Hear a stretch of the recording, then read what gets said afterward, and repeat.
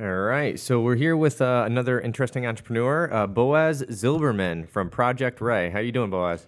Very good. Very good. So this is a different type of entrepreneur that we've had on before because this is your first day in your new life in the United States, I guess you could say, right?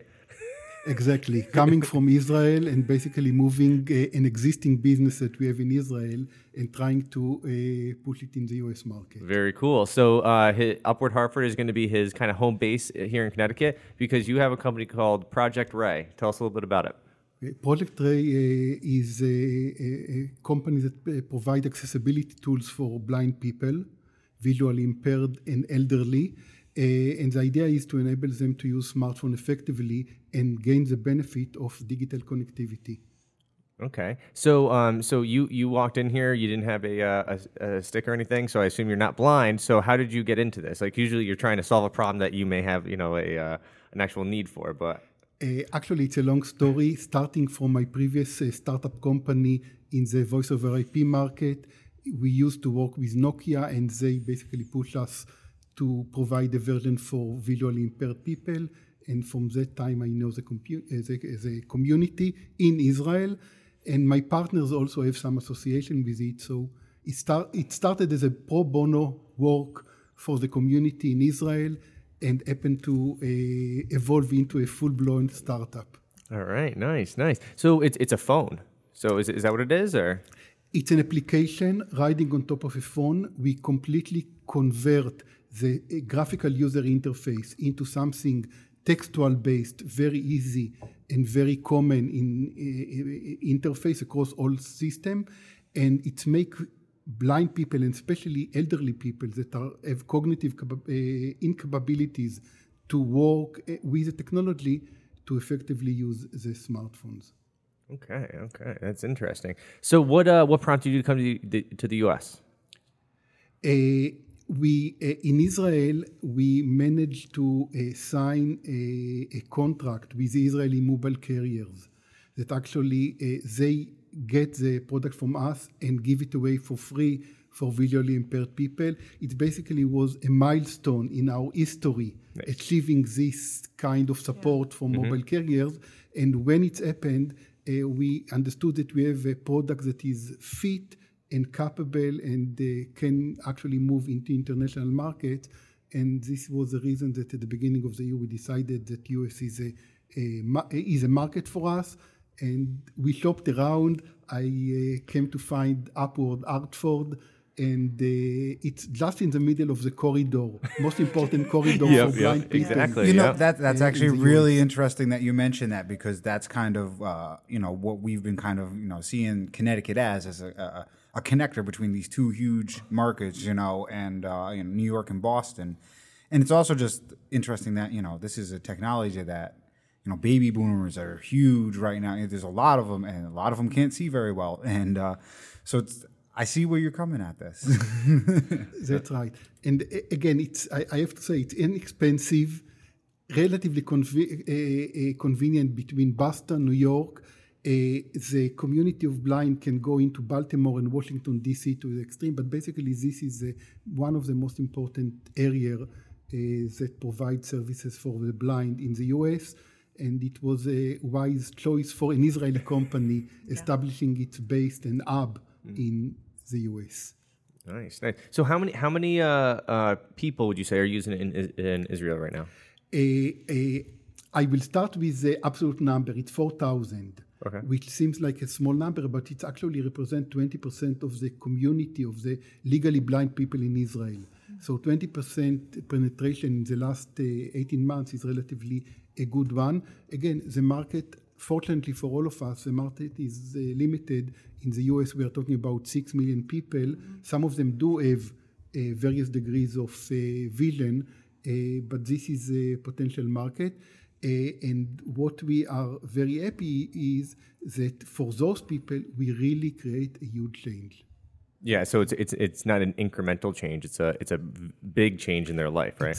It's really day and night. You can communicate. You the lines of communication are open all of a sudden. It communicate. You can actually know where you are because of GPS capability, its connectivity into audiobook libraries, social messaging. This is huge.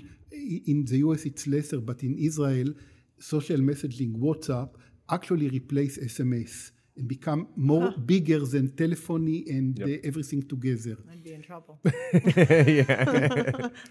But really, this is the center of social activity for the Israeli community, and this really make a change.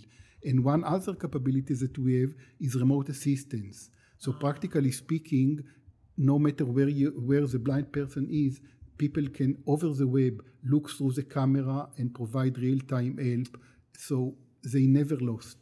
This is crucial. Yep, and that goes into the aging in place and kind of helping people to stay in their homes, like when they get older and so forth. Exactly, and basically getting the confidence that when they move out of their home, and unfortunately most of them sit on the couch in front of the TV and listening to it all day long, but this actually gives a little bit of extra freedom and a sense of security when they move out to the public places. So you have a business model, and you are importing that to the U.S., and I'm sure you'll make some adjustments for the U.S., but you have an idea of how to move forward. What are your plans for the business in the next few months? You're going to establish it here. You plan to, create some employees, and how are you going to launch the product in the U.S.? Okay. So the first thing that we are doing right now is practically creating the brand that is suitable for the U.S. market. In Israel, the brand was granted for us because it's a small community and people know us and we know people. So it was easier. Here you have to create a brand, marketing, and so on. And following that, to start to work with both the Organization for the Blind, social groups that work with the community to create an awareness. And one of our goals is, again, to convince mobile carriers. It's tough, it's difficult, basically to do the same things that the Israeli carriers are doing, because we believe that this is the crucial element. And it's almost like cause marketing, right? Because if these carriers are able to, provide this service for those individuals, I mean, obviously they're going to be able to use their phone more and so forth. And it's like you're just enabling their customers to be able to use their service. Exactly. I mean, if I'm looking at a competition in a way, the real competition that we have is the do-nothing approach.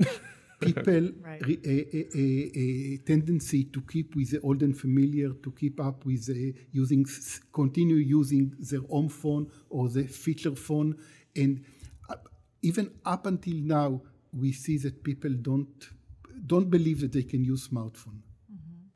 Who are your investors?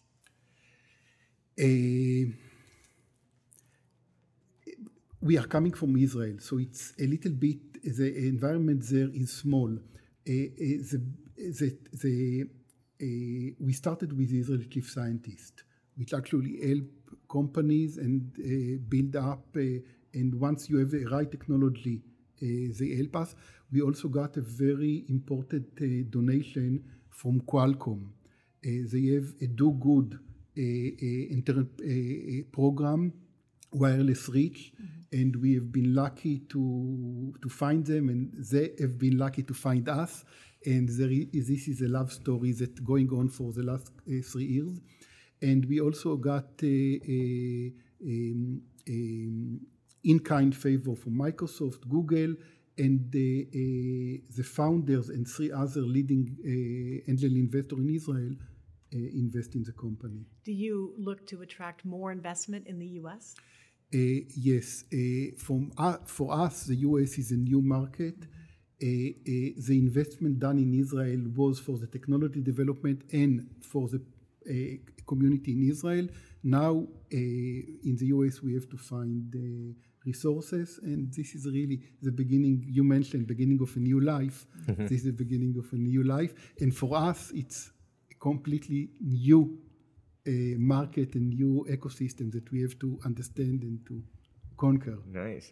So you told us that you're a serial entrepreneur. You've been around for a while, and And so, you're coming to the Connecticut startup scene. This podcast is really trying to give people who are on, that are part of the startup kind of practical advice on how to move their business along, get investment, and so forth. So, do you got any practical tips of advice for entrepreneurs and other people kind of on the journey as we are?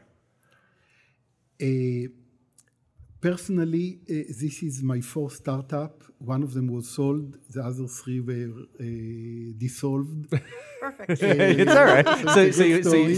So you have good, the good and the bad, right? Right. And in my life, I was one of the early employee in two other big startup companies. All of them, by the way, in the voice over IP market. I started it in 1994 when it all began. Personally, I develop a prototype and then I look for money. This is my, Yes, Yep, that's yep. a great history. idea. Eric, take notes. Yes, exactly. And you just have to know what people are in this market, in this field, and networking is extremely important because one success or one failure lead to the next one. And this is a history. And the advice for me is go to that kind of event, networking event all time, and knock on the door. And with something in end, look for resources, because to build a startup, you need a lot of resources. Yep. So if you're not selling product, you need to move the company forward, find that money, make it happen. Well, you also, you captured a unicorn in that you attracted foundation. It sounds like you attracted foundation money from huge corporations. Not many people can just name drop Google, Microsoft, Qualcomm. I know. I was sitting over here like, oh, okay, neat. So you were able to approach them in any organized way, or how did you first make the connections? This will become a very long story. Oh, I see. Maybe for some other time. We'll have to have you back on, obviously. Because I know everyone wants to know this story. Right. But the benefit, part of the benefit of being in Israel is that there is a very established ecosystem for startup, and it's small community, so people know to one each other. I can tell you, for example, that our Qualcomm fund came because in my previous company we worked with Qualcomm. I went to them to ask for technical advice, how to better use sensor in smartphone for visually impaired people. And they introduced me to the wireless reach program. And right. So the fifth time's the charm. Yeah. Right? Well, remember, it's the old thing: ask for advice, get money. Ask for money, get advice. So we'll have to get you back on to hear a little bit more about that and kind of your progression with coming to your new home in the U.S. So. Welcome. Yeah, welcome, and we look forward to hearing more about what you're doing.